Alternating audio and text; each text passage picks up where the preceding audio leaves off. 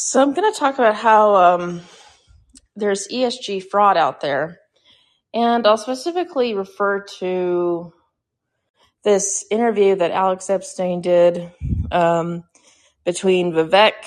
Can't say his last name, starts with an R, but if you look at his latest Power Hour on YouTube, you can find it. And they're mainly talking about Vivek's books and his thoughts on woke capital, and specifically they refer to BlackRock. And BlackRock has a large amount of capital, and they have a lot of influence, and their head of BlackRock is this guy named Larry Fink, who basically writes letters to companies, to heads of companies, CEOs, to try to get them on board and basically tell them what to do. Now, why does he feel like he has this power? He feels like he has this power because he is basically one of the largest passive money investment funds out there. That's what BlackRock Capital is. They basically invest in all of these companies. They basically get people to invest, to basically give your money to BlackRock, right? Or through BlackRock, you're going to invest passively in the stock market, say. And BlackRock runs, a good business in that they were able to attract a lot of money, right? Because they're one of the biggest funds out there. Now, I don't know a lot about BlackRock, but I do know it's something that people refer to as institutional money. And when I first heard this term, I thought, what is this? What is institutional money? It sounds like it's, maybe a hedge fund trading for its own self. But even then, that people will put their money with hedge funds to trade for them. So is it the hedge fund's money? Is it the business itself? Or is it other people's money? And when people say institutional money, they actually refer to other people's money. It's not the money manager's money.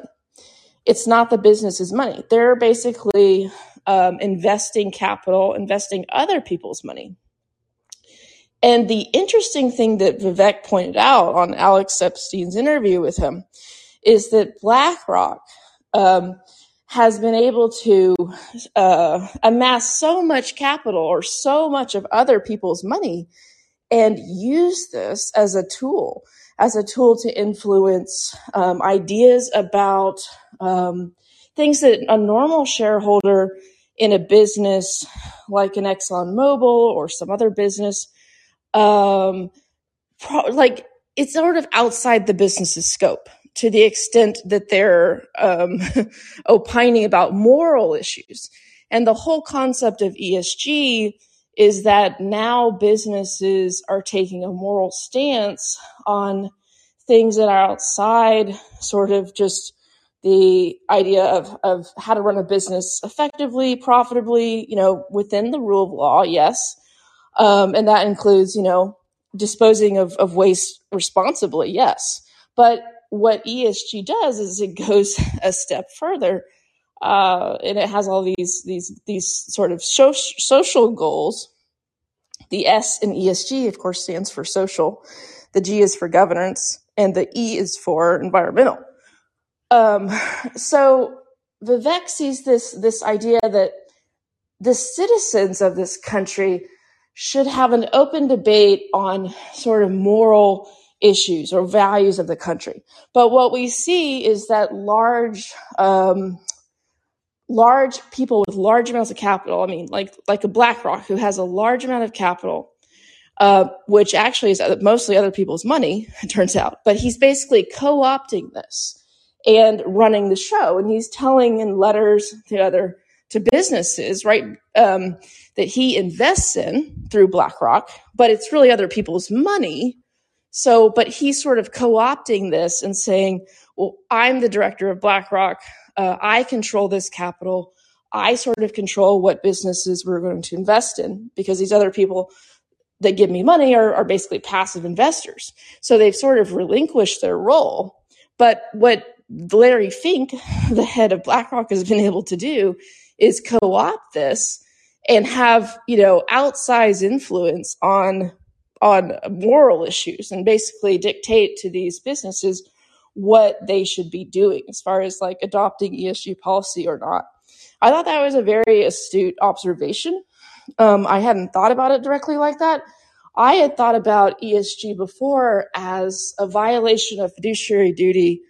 And so I was thinking along those lines, it was securities fraud. But I was thinking it was only securities fraud to the extent that ESG, that things were being misrepresented or misstatements were being made by businesses, that were saying, oh, they're ESG friendly or whatever. But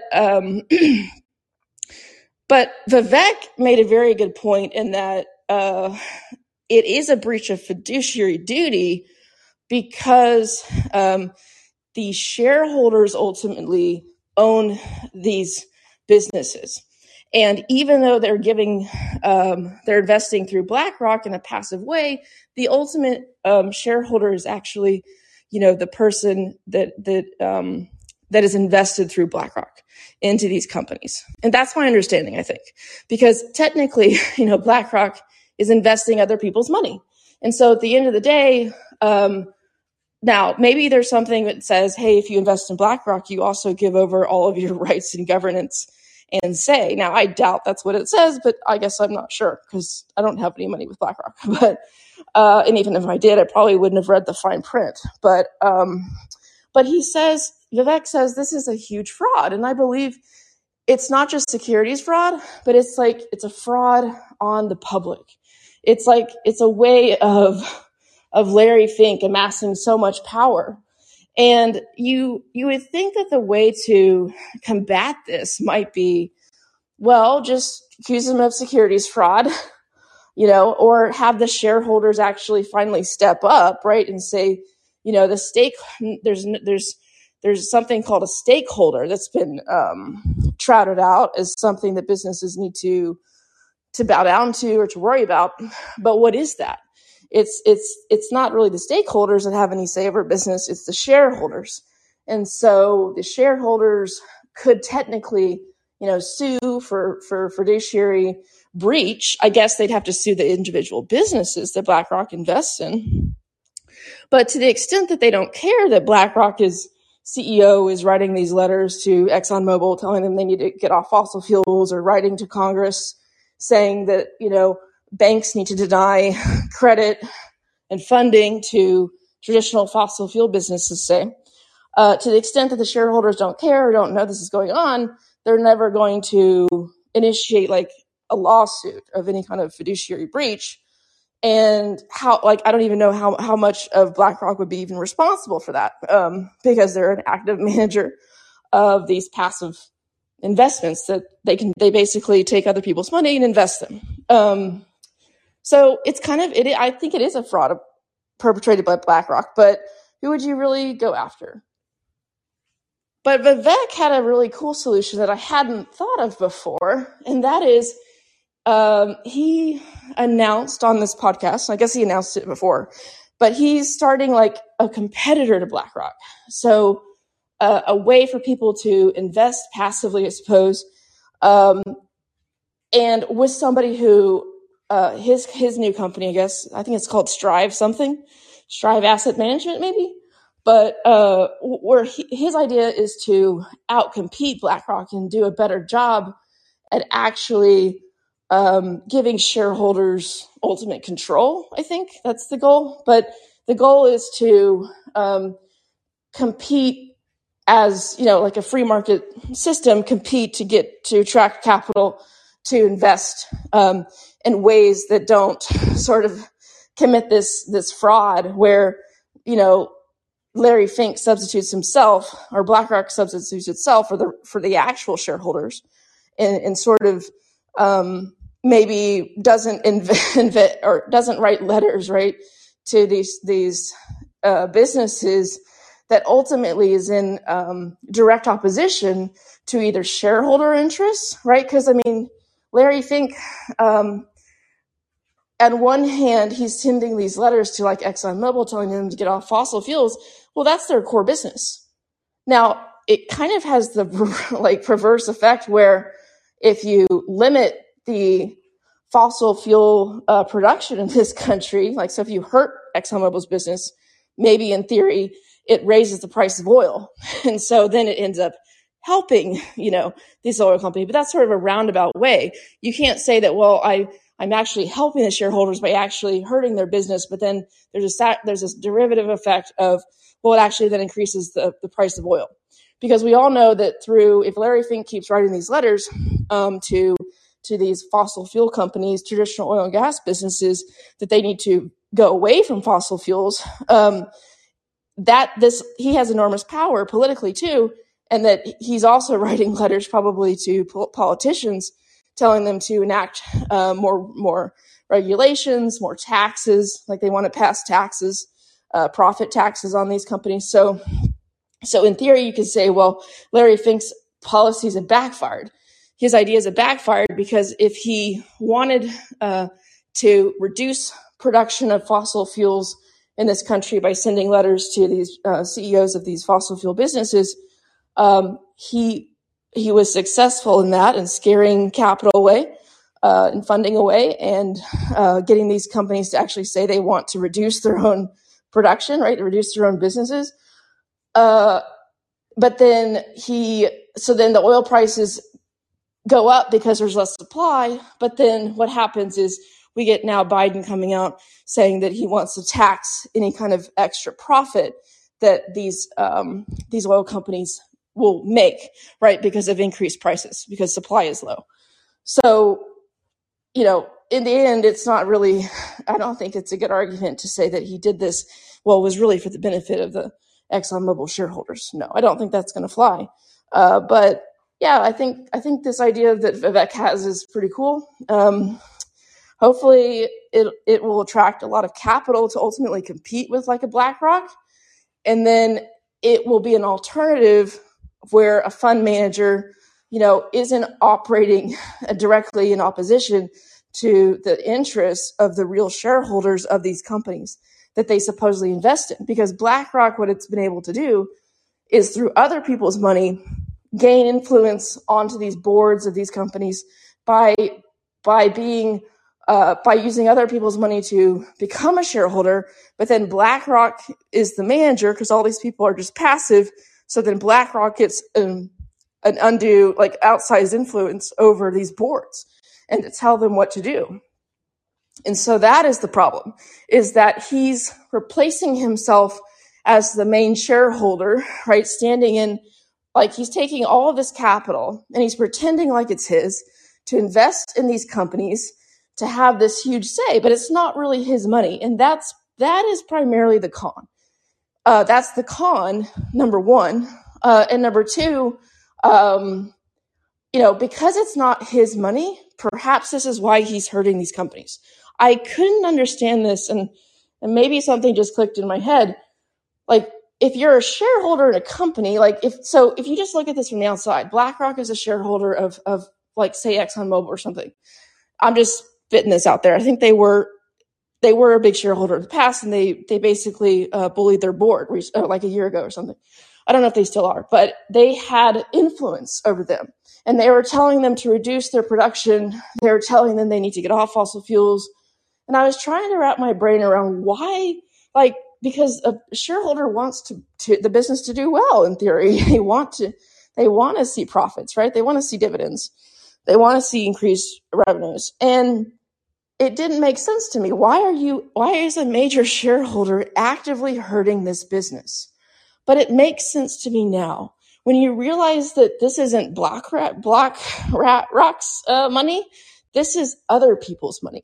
And he is using this as a tool to gain influence on these companies to make, for his own personal agenda, to promote ESG or renewables or something, or to help the renewable industry or the green industry and to hurt the traditional fossil fuel industry. And you can't really go beyond that to say what his other motives are.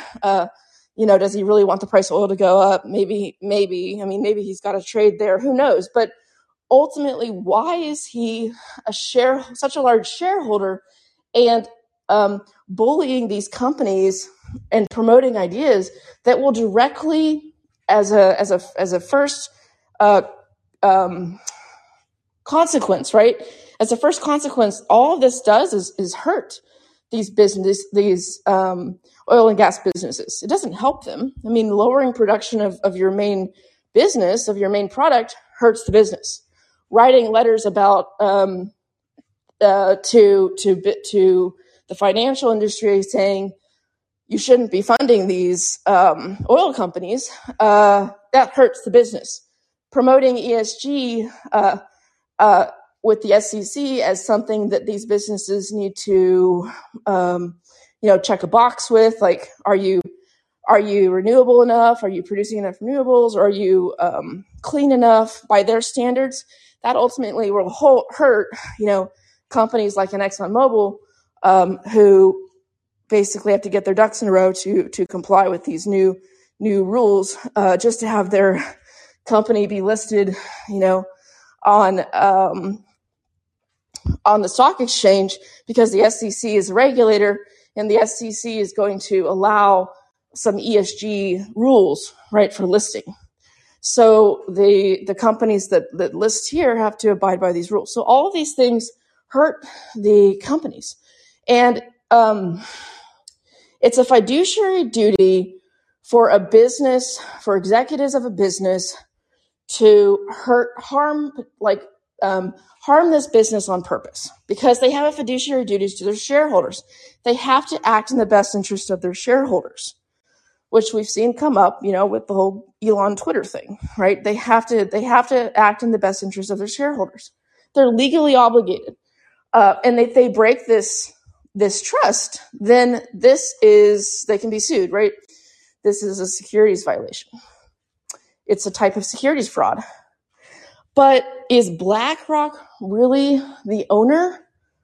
No, they're not. Like, if this is a fund made up of other people's money, it's other people's money, right? So other people really own these shares through BlackRock, and they're being hurt. So BlackRock, I suppose, isn't being hurt, if that makes sense. Now, is BlackRock in violation of any fiduciary duty? Not to the shareholders of the companies, not to like an ExxonMobil necessarily, unless they're like on the board, but I don't think they're on the board. I think they just influence who sits on the board. So they're not like an active manager of this company. So they don't have any responsibilities to the shareholders of a company that they, write to. But they do have a responsibility probably to the people that invest with them. So the people that give them money, right, passively to invest in through BlackRock, they absolutely have some duty to these people. And so the people that invest in BlackRock, I would assume, could technically sue BlackRock for fraud, for some kind of fraud, because the leader of BlackRock, Larry Fink, is actively harming these very companies that, so they're harming them, in ways that can reduce the profits of these companies. They're harming the very companies that they use other people's money to invest in these companies. And they're doing it because other people have given them money to invest. And I assume it's just through them. Now, I could be wrong. Maybe these people are giving total control to BlackRock, like sort of relinquishing any kind of rights to these underlying shares of a business that they invest in. But I don't think so. I kind of don't think that's how it works. I think that would maybe be more, that just doesn't make sense to me. But why would you, and I don't know if that's how it works or not, but when you invest in like a fund, you're handing over your money to someone to invest it for you. And there's all kinds of rules, like, on these people that have a fiduciary duty to their customers in the financial industry. Now, I don't explicitly know what these are necessarily, But in broad strokes, right, they can't lie to their customers. They can't commit fraud, right? And they probably can't actively harm the very company that their customers are invested in through them. And they probably can't co-opt to such an extent like Larry Fink does, writing letters to these CEOs of companies that his clients are basically invested in to try to dictate what they do. Now, unless these shareholders specifically give Larry Fink the power and probably agree with his ideas about, hey, we need to tell ExxonMobil that they should be eliminating fossil fuels, which I doubt the people that are passively investing in ExxonMobil through something like BlackRock would agree to necessarily. Because if they understood that this actually harms the very business they're invested in, it doesn't make sense. So I don't know what rules govern, Larry Fink's actions to take on behalf of all these passive investors in BlackRock. But it just doesn't make sense to me that he would have this much power. And Vivek didn't really go into that necessarily, but he was commenting on the fact that these big influencers that have amassed a large amount of capital, and so they're using, there's people that have a lot of money and they've made it on their own. Say like a Jeff Bezos. He's not talking about him. He's talking about like specifically Larry Fink, who basically uses other people's money that have come in through BlackRock to basically influence companies that they're invested in that actually specifically harms their business, or takes moral positions that citizens of this country technically are being left out of the conversation. And I realize that this is happening through a business. So I think that any kind of conversation or any kind of influence over a business should be done through shareholders. So Larry Fink is sort of snuck in the door using other people's money because BlackRock is a huge shareholder invested in something like an ExxonMobil, but it's not really his money. So he isn't the ultimate shareholder. The people that the BlackRock invests other people's money. So that's the con. And I think that to the extent that these shareholders believe what Larry Fink believes, then that's technically, I think, okay. But you might have some problem with other shareholders who disagree and say, hey, this is actually bad for our business. But ultimately, the responsibility will fall on the executives of that business. So you have competing ideas from shareholders. You've got Larry Fink saying fossil fuels are bad. You have other people who invest in ExxonMobil who are shareholders who say it's good. And they squabble and they try to influence the board and executives. And the executives ultimately, they will decide what to do and how to run the business. Now, if what they decide harms that business, then the shareholders actually can sue the board and remove them. And there's a breach of fiduciary duty. Now, who decides what harms a business? I mean, some people might say, well, the green movement, the ESG policy stuff will actually help them because maybe government has all these laws in place that you have to follow. Or you have to, in order to get more financing, you have to go more green. So I guess it's kind of debatable, right? I don't know if you have an environment set up where green energy is the government standard. A business sort of has to gain capital sometimes and has to abide by the rule of law to get funding and play by the rules. But at the same time, if their business is heavy fossil fuel and you're telling them just to reduce this, that could be considered a harm for the business. I guess the ultimate arbitrator of what harms a business is the stock price. And if that stock is being punished, right, and if they're making less profits than they were before these executives made their decision, or if they've increased their profits, because ultimately at the end of the day, shareholders want increased profits. So it's probably going to be decided by that. Basically, did these executives run the company into the ground, or did they flourish? Enacting these green, ESG friendly, let's get off fossil fuel policies. So I don't know. I'm just speculating here that might be how someone evaluates whether an executive purposely committed securities fraud.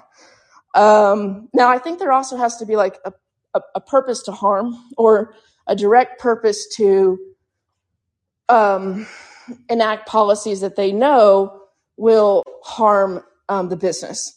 And, would they say, well, you need to get off fossil fuels? Is that harming the business? I think it probably is. You're saying that to a fossil fuels company, even if Congress has these policies in place that say they want to reduce, fossil fuels by whatever. I mean, is unless that's law, right? Then there's no real goal to do it, and unless there's a fine, then there's no real penalty if you don't do it. So, and then you think about, well, the supply is going to go down if everyone's trying to get off fossil fuels, so that'll increase the price of oil. So that might help the company stay profitable for a time period. So who knows? I'm just speculating here. But I think it was an interesting comment that Vivek made about how institutions, and I've made this comment before when I first started hearing the term everywhere. And in the Bitcoin space, particularly like to use this term of institutional money. Once institutional money comes into Bitcoin, right? Oh, it's game over. I mean, Bitcoin's going to the moon. And I guess you could say we saw some institutional money flow in, meaning like, I would even accuse Michael Saylor of using other people's money to buy Bitcoin. Because what did he do? He put Bitcoin on the balance sheet of MicroStrategy. And Michael Saylor it's a publicly traded company, and he's got a lot of shares, and he controls this company. I think he's got like over 50% voting power that he retained. But he still has a duty to his shareholders, and he's still fundamentally using other people's money because he's not the only one invested in MicroStrategy, right? It's a publicly traded company, and they've also not only have they used the collateral of the business, they've also borrowed money. So they've basically pledged equity or this business collateral of the business to borrow money, and that's other people's money too that they have to, in theory, pay back at some kind of interest rate. So he's pledged basically shareholder money, and he's also pledged even outside lenders money to buy Bitcoin for the purpose of holding it on his balance sheet, hoping it's going to go up, basically gambling with other people's money. And this is celebrated as a good thing. I don't think the shareholders of MicroStrategy necessarily voted for this. The executives decided to do this.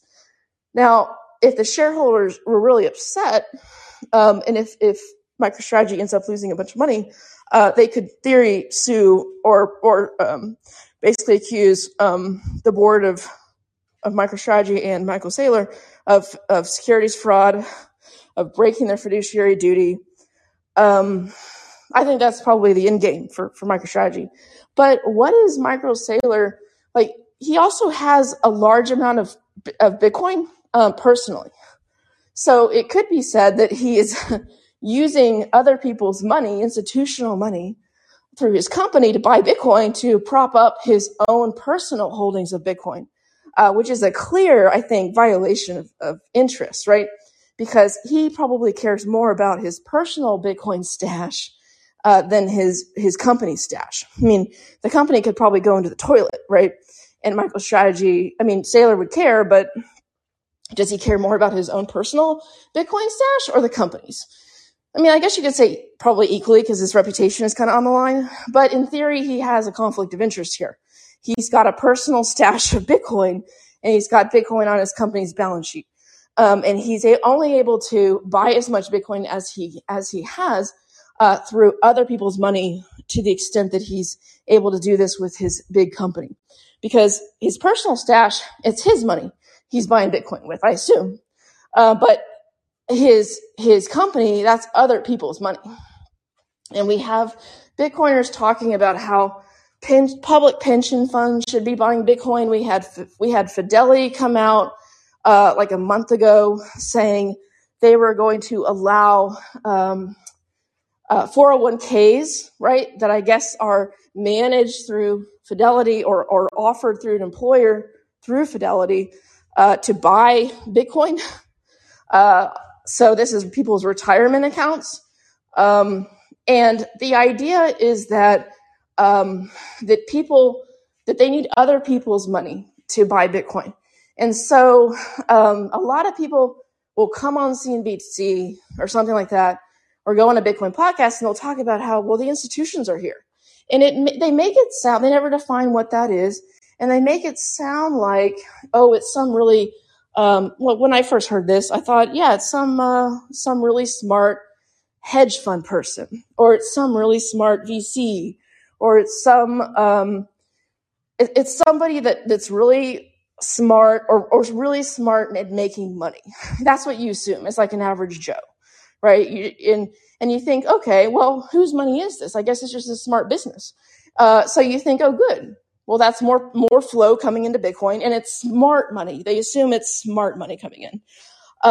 So then it just raises your perception of Bitcoin. It sort of legitimizes it in the average Joe person's eyes.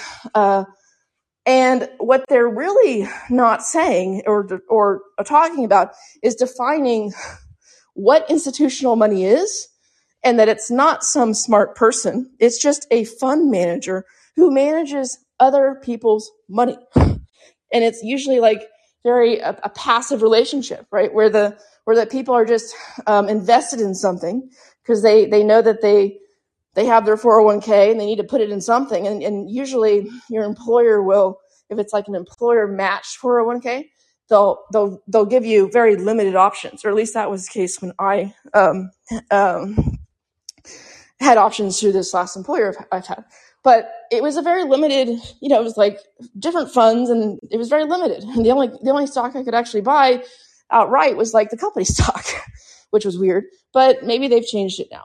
But they limit what you can buy, and I don't know why. Like, I guess because it's sort of offered through like a Vanguard, or I guess now BlackRock, or Fidelity, as some kind of fund that there has to be like an active quote unquote manager. Now they're not really, they're basically managing the fund and managing the stocks in it, and they're supposed to be doing that for your benefit, but that's questionable, right? That's really questionable, because they actually have to lie to you about the risk of like treasuries and bonds, because if you're not suitable, they call you. If you're not suitable, then they have to basically just direct you to certain kinds of assets, which is odd too, but they're trying to legally protect themselves. But what's funny is that Fidelity seems to be all in on Bitcoin. And I predict this is going to be the end of Fidelity. Like, I know Fidelity is a huge company, and supposedly it's private. And I was talking to some Bitcoiners, and they said that, yeah, the heir of Fidelity, so I guess it got passed down to, the granddaughter of the guy that started it. She loves Bitcoin. She was introduced to Bitcoin probably from some Bitcoin people, back in the day, and they had one of the first mining operations. They had a research group, and they're really Bitcoin maxis. Like, they don't really like all the other assets. But I guess this small group of people were able to influence this lady, and maybe she came to the decision on her own. It sounds like she did. It sounds like she's in on it too. And she just loves this asset class. But she's going to, I hope she's talking to her legal team, because she's going to run her company into the ground. I mean, if they allow Bitcoin investments, quote unquote, in all these 401k products, and they're basically signing off on it, who is going to be sued at the end of the day? Because these employers like a MicroStrategy that are now offering, Bitcoin to their employees through 401k, they're ultimately doing it through a Fidelity, through a manager of money. And so I think that these managers of money, like Fidelity, they're going to be ultimately responsible and ultimately liable for allowing people to passively invest in Bitcoin, in their retirement accounts. That this passed the smell test, that this asset passed the smell test. And there's this reminds me of this guy named Ted Seidel, who worked, I think, at the SEC, and he's now like a securities whistleblower of pension funds. And he wrote a book called How to Get Rich, How to Steal Legally, like how to basically steal other people's money and do it legally. And what he's talking about here is like through the public pension system, because there's extra rules for the private 401ks or private 40 or private pensions. He must have been talking about private pensions. I believe. Basically, non-private company-sponsored pensions or public pensions, like a teacher's pension, right? These are government workers who get a pension when they retire, and they sort of pay into it along the way. They're forced to pay into it, I believe. And this is what their retirement looks like. And the money is invested, and oftentimes is you get people that vote people to like sort of they don't manage the money or they do have influence, but it's like say a teacher's fund or a firefighter's fund or police fund. They'll basically vote their most popular teacher to the board, right? That sort of governs how this teacher's retirement public pension system is run. And sometimes they do get to pick investments, but oftentimes it's somebody coming from like a JP Morgan, right? Or they're partnering with a Fidelity person to get them to buy into their fund, and they'll manage it really, right? But they have to sort of wine and dine these people. They have to get past the teachers that were most popular, that were voted to run, quote unquote, like approve things and run these retirement pension systems. And Ted Seidel, he's blown the whistle, and he's gotten awarded millions of dollars for exposing lots of fraud. There was one Ohio public pension that invested in Beanie Babies back in the 1990s. There's been cases of other public pensions that have invested in collectibles over the years. But that's an extreme. But what they normally do is they'll invest in things that are sort of unsuitable, or at least, that benefit the money manager in fees, or they'll invest in private equity, and they'll get a really bad price, and all the details of the investment won't be disclosed because the investor or the private the private company will basically say, well, we can't make this public, and you're a public pension, so we can't really tell you all the details of this thing. And so, I'm not an expert in that, but I just know there's a lot of fraud going on, and it's sort of legal right now in the pension industry as far as it's not legal to commit fraud, but the way that it's set up right now, there's just an incentive for these fund managers to take advantage of people running these like retirement systems that come from the public sector, like teachers that manage it, that have really no idea how finance works, don't come from the finance industry, don't even know what's a suitable investment. I mean, they're not even hobbyist finance people. That they don't even probably have a stock trading account. They probably know nothing about investing. They probably don't even know what a bond is, and yet these teachers that basically are voted right most popular right to go sit on the board of this public pension fund are basically making deals with people like Pomp, right? There is this story. Pomp and this other guy who shows up at the Bitcoin conferences. I don't know his name. White hair. Anyways, they basically sold Bitcoin to a public pension fund somewhere in the east, in the north, mid-east, I guess, somewhere near Virginia or North Carolina, somewhere around there. I think it was North Carolina. And they convinced, them to buy into Bitcoin directly. They convinced them to get into Coinbase. Now I wonder, and this was before Coinbase went public, so hopefully they made a bunch of money. But hopefully they sold, right? Because Coinbase is way down. But maybe they did make a bunch of money. But the idea is that they're directly investing in things like tokens, and they're also now branching out to other tokens, right? Maybe they invested in Luna. Who knows? No, probably that was too fast. But you get the idea, is that now these public pensions are being sold random tokens to invest in. And the idea is, again, back to this concept of institutional money. This is really other people's money.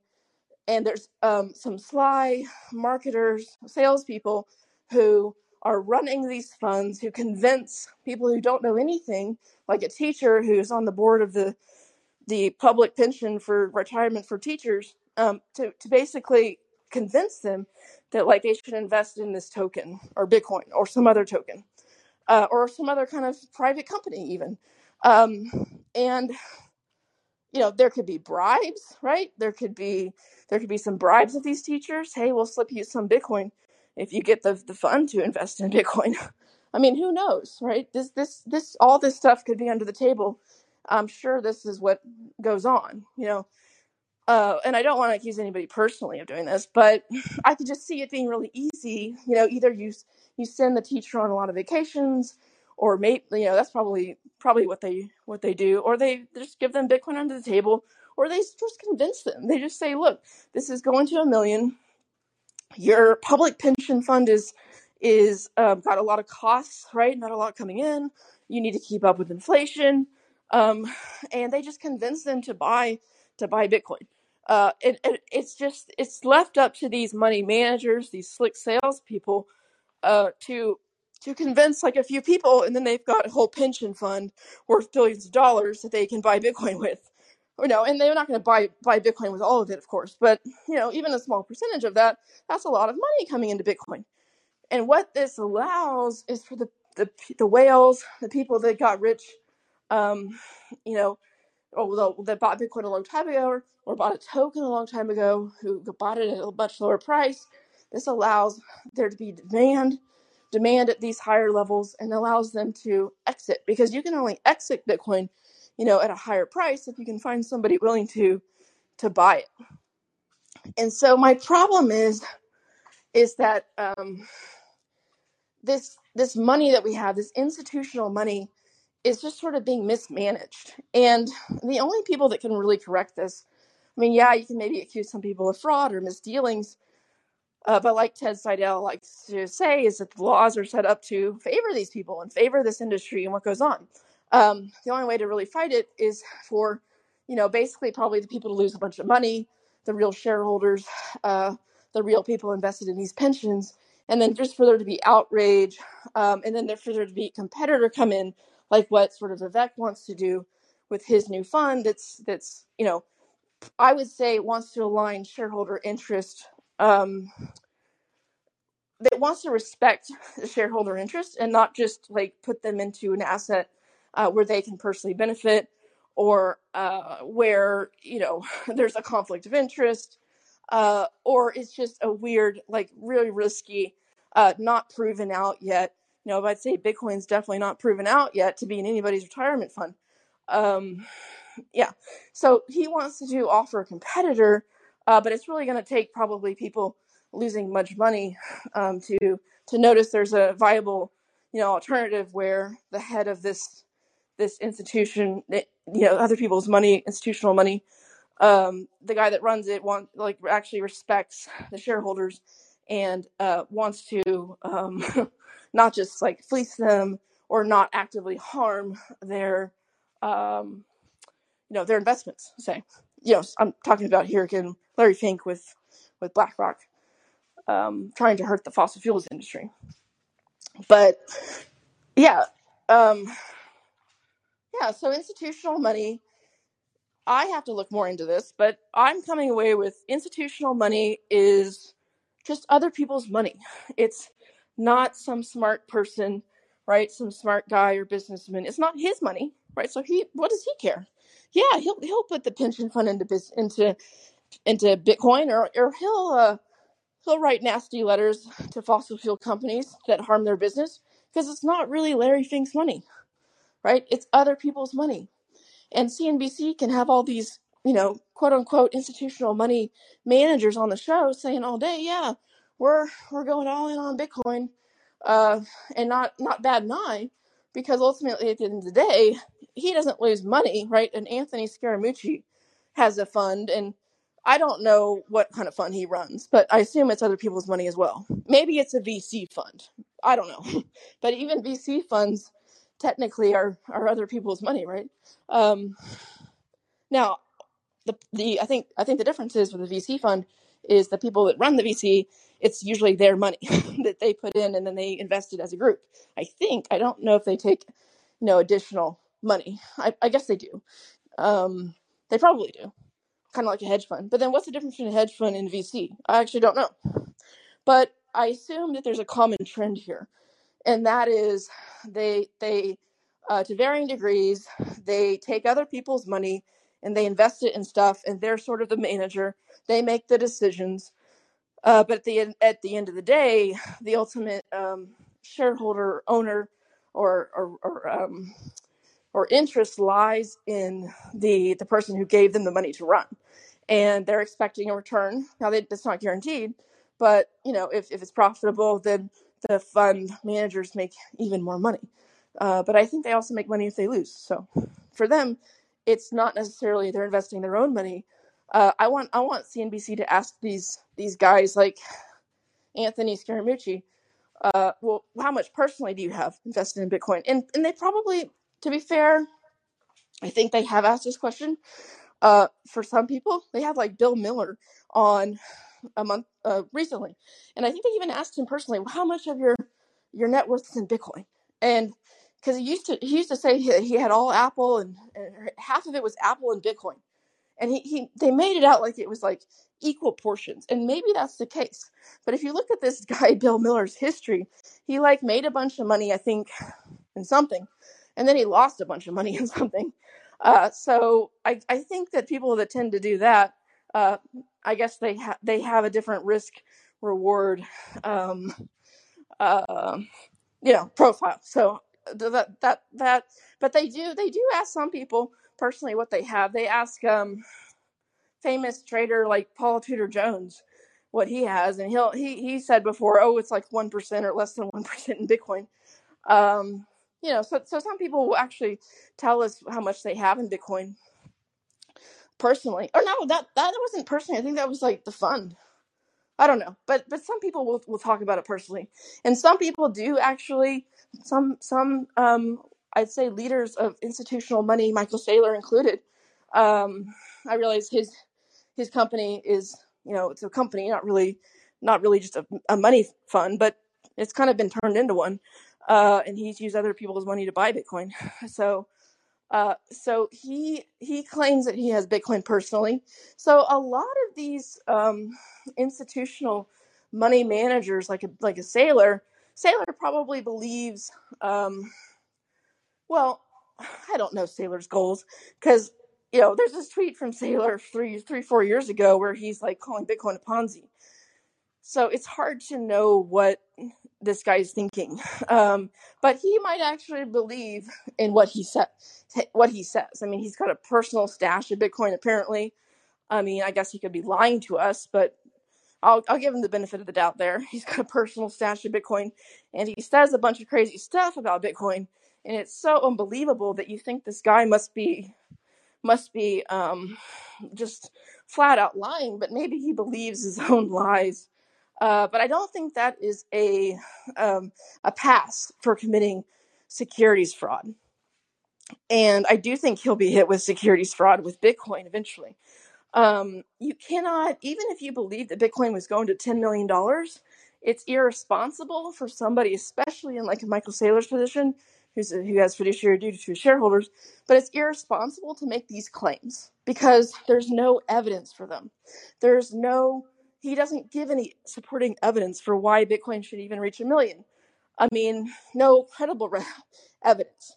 Like, I guess you could say that the price of Bitcoin today is just as crazy as it would be at 1 million, because you can't value Bitcoin. You can only price it. It's just totally off of supply and demand.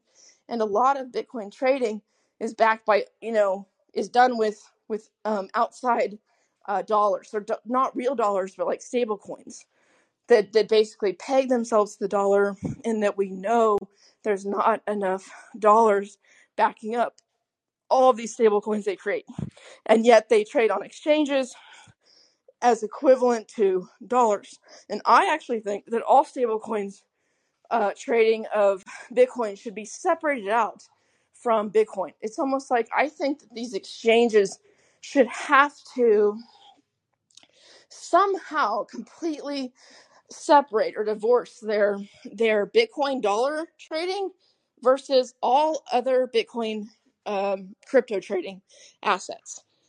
Because all of these assets that are created out of thin air, and they're constantly created, they're all printed, just like a stable coin, just like Bitcoin, just like Ethereum.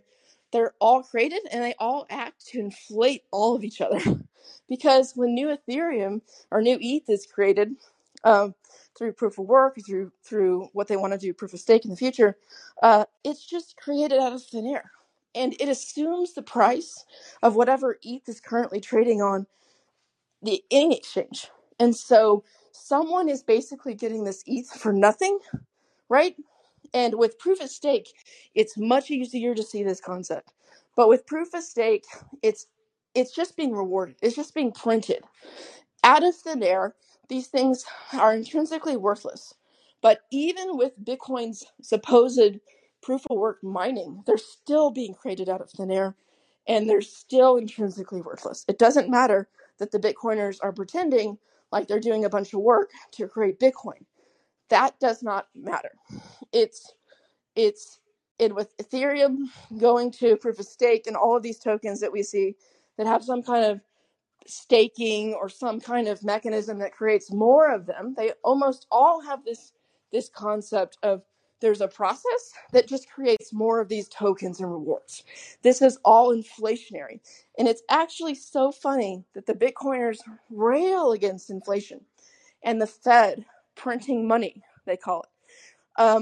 And yet their own system is inflationary.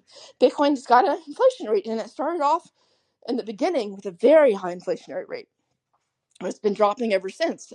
Every time they have halvenings, the reward, the new issuance is reduced by half. So in the very beginning, it had huge inflation. And even now, I don't know what it is. You could calculate it, but it's definitely an inflationary token, and it only becomes it never actually becomes deflationary technically, because it's a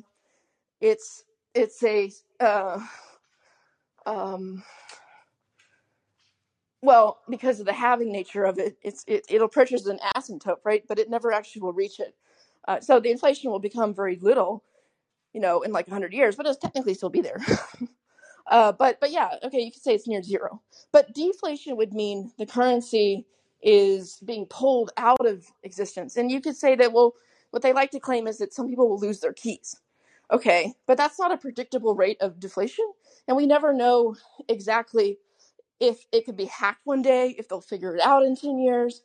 Unless the thing is actually destroyed and can no longer be spent, then it's truly not deflationary. But I got onto inflation. Why? Oh,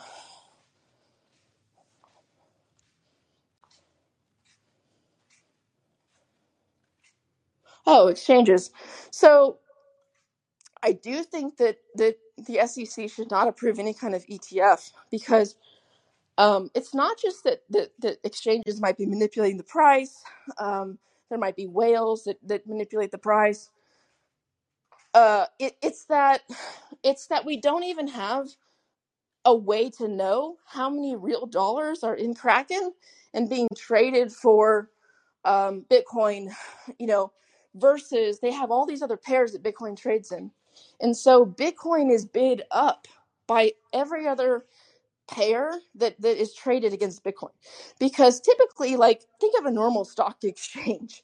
We just have dollars, right? You can only trade real dollars for Apple stock. You can't trade Ethereum for Apple stock. And this is actually my worry of FTX trying to get involved in stock trading. And I think that they want to get involved in stock trading and also, be a big player in the futures market. And I don't understand exactly how the futures market works. Some people say that's the key to understanding Bitcoin's price and where it's going. That may very well be true. I just don't know enough about it to know. All I know is that they use lots of leverage in futures markets. And so I guess with more leverage, it's like you're a big whale. You can move the price more. That's sort of the logic I have, limited. I have limited knowledge right now about futures, but that's the extent of which, if you can move the price a lot through margin, then you can act like a whale, and then maybe you can bully the price, and then other exchanges will see the price of the futures trading of Bitcoin, and they'll naturally want to arbitrage that.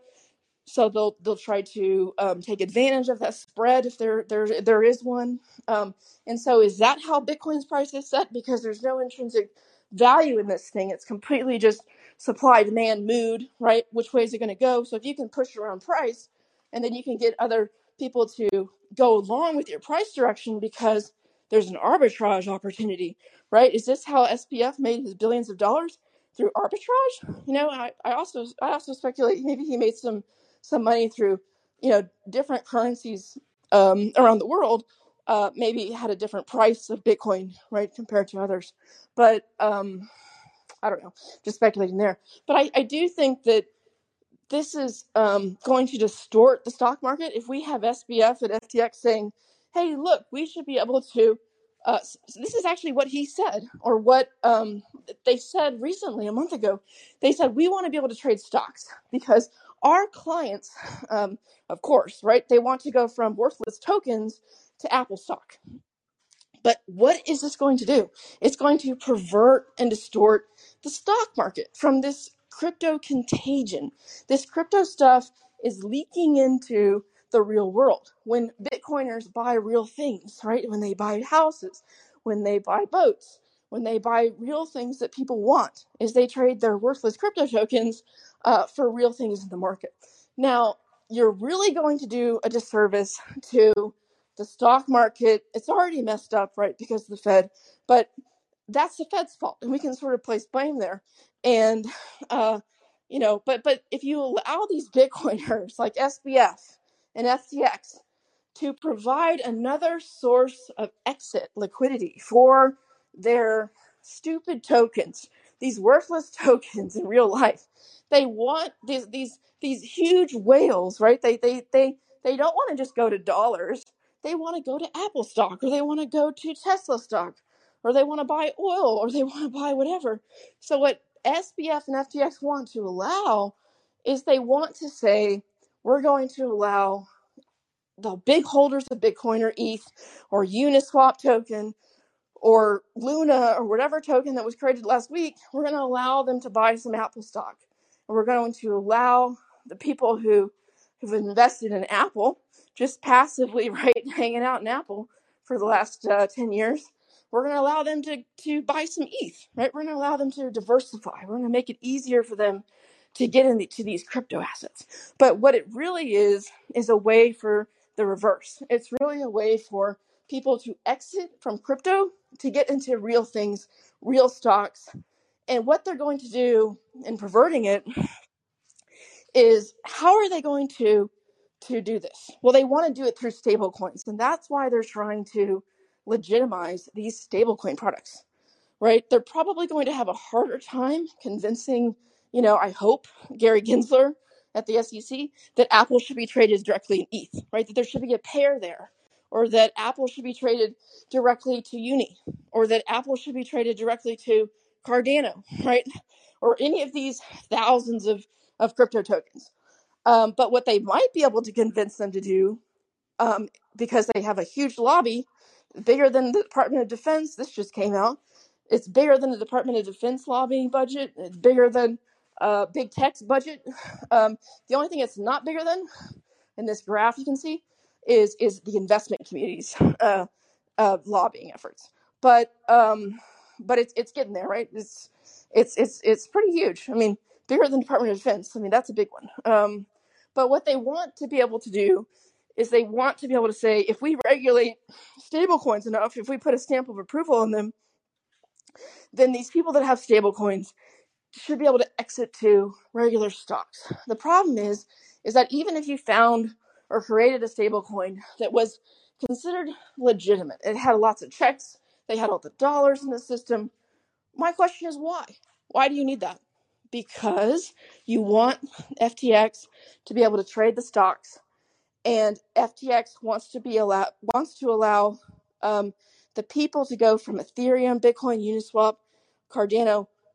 All of these cryptos will funnel into this stablecoin product that they consider legitimate and that's blessed by the SEC, that then they can start having pairs with this thing. So it doesn't matter that they won't allow all of these cryptocurrencies to be a pair of Apple stock, but they'll allow one of them. And once they allow one of them in the door, then you could be an owner of Uniswap, right?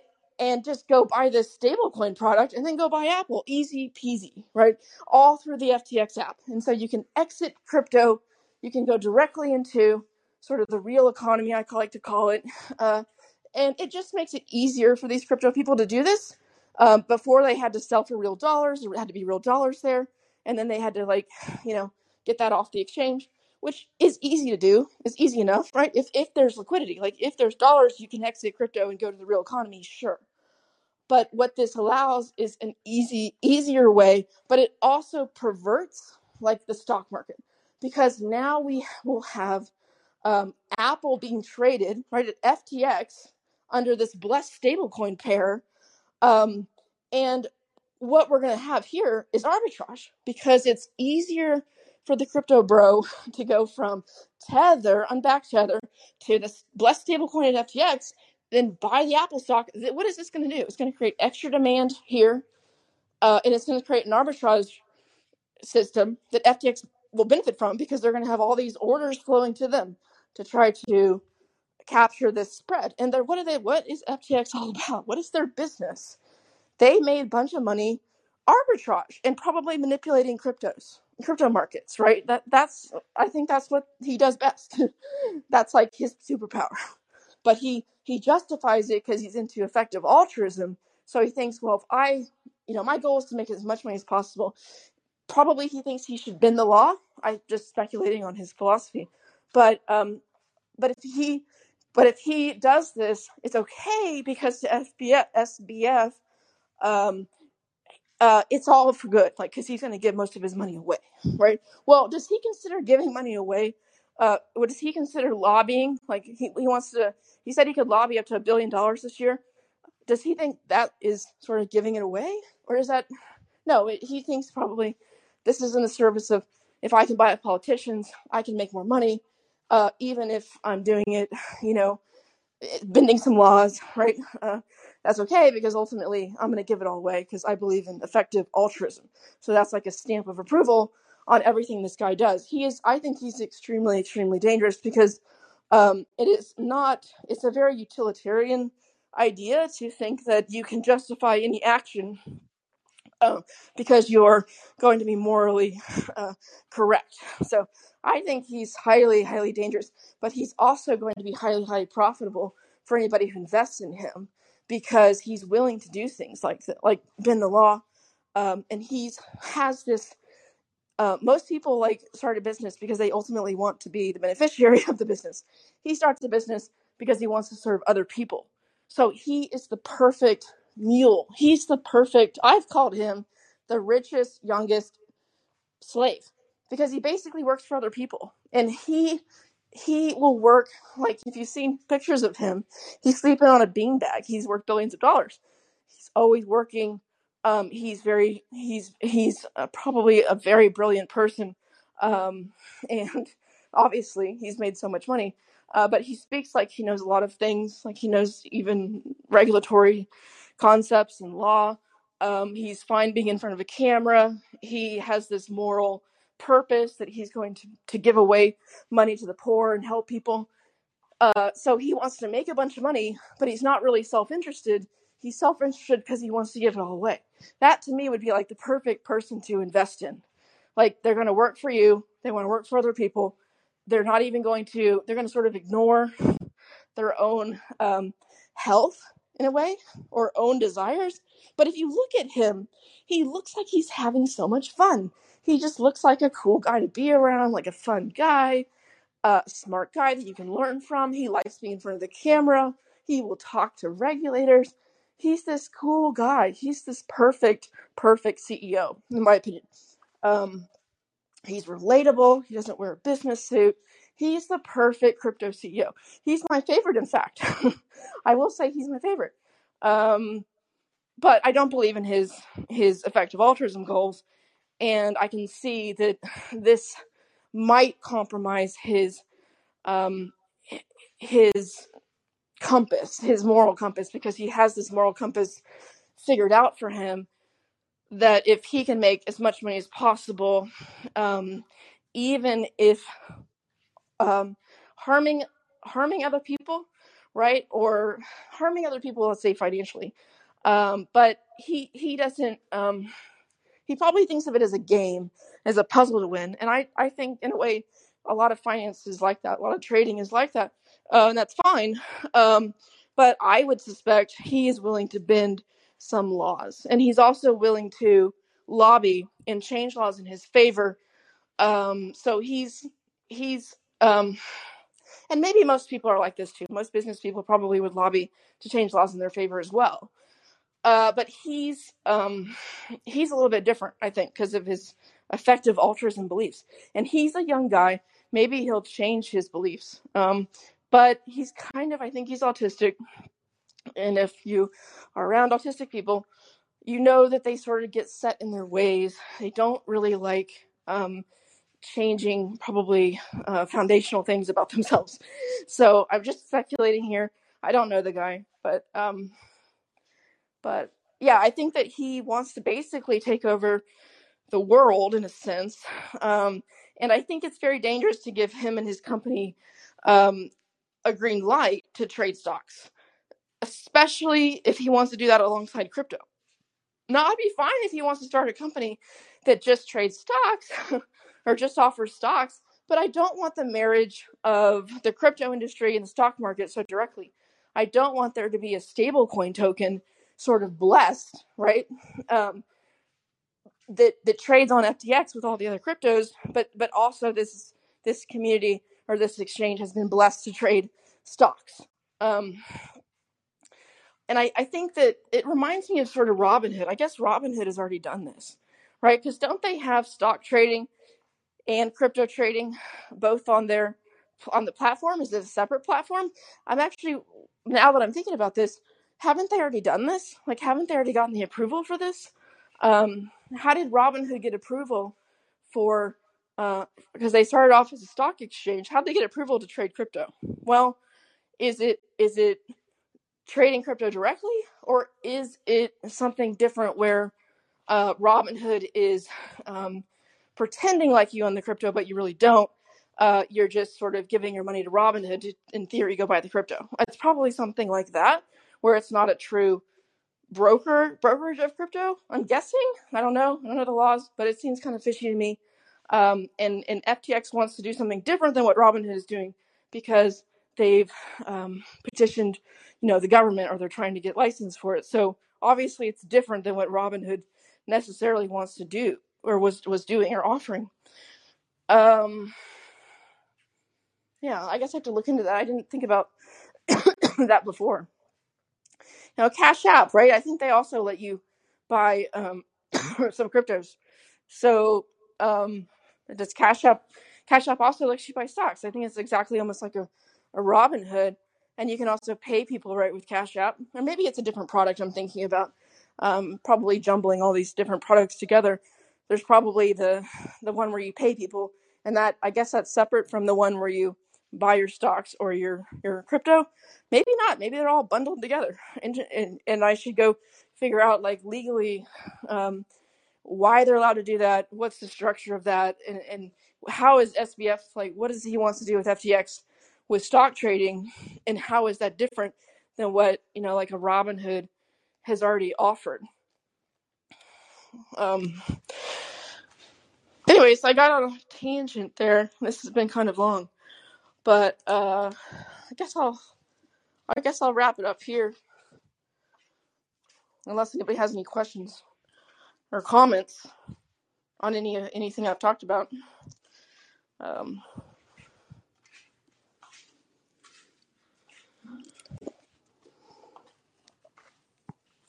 Okay, all right. Well, I will end it here.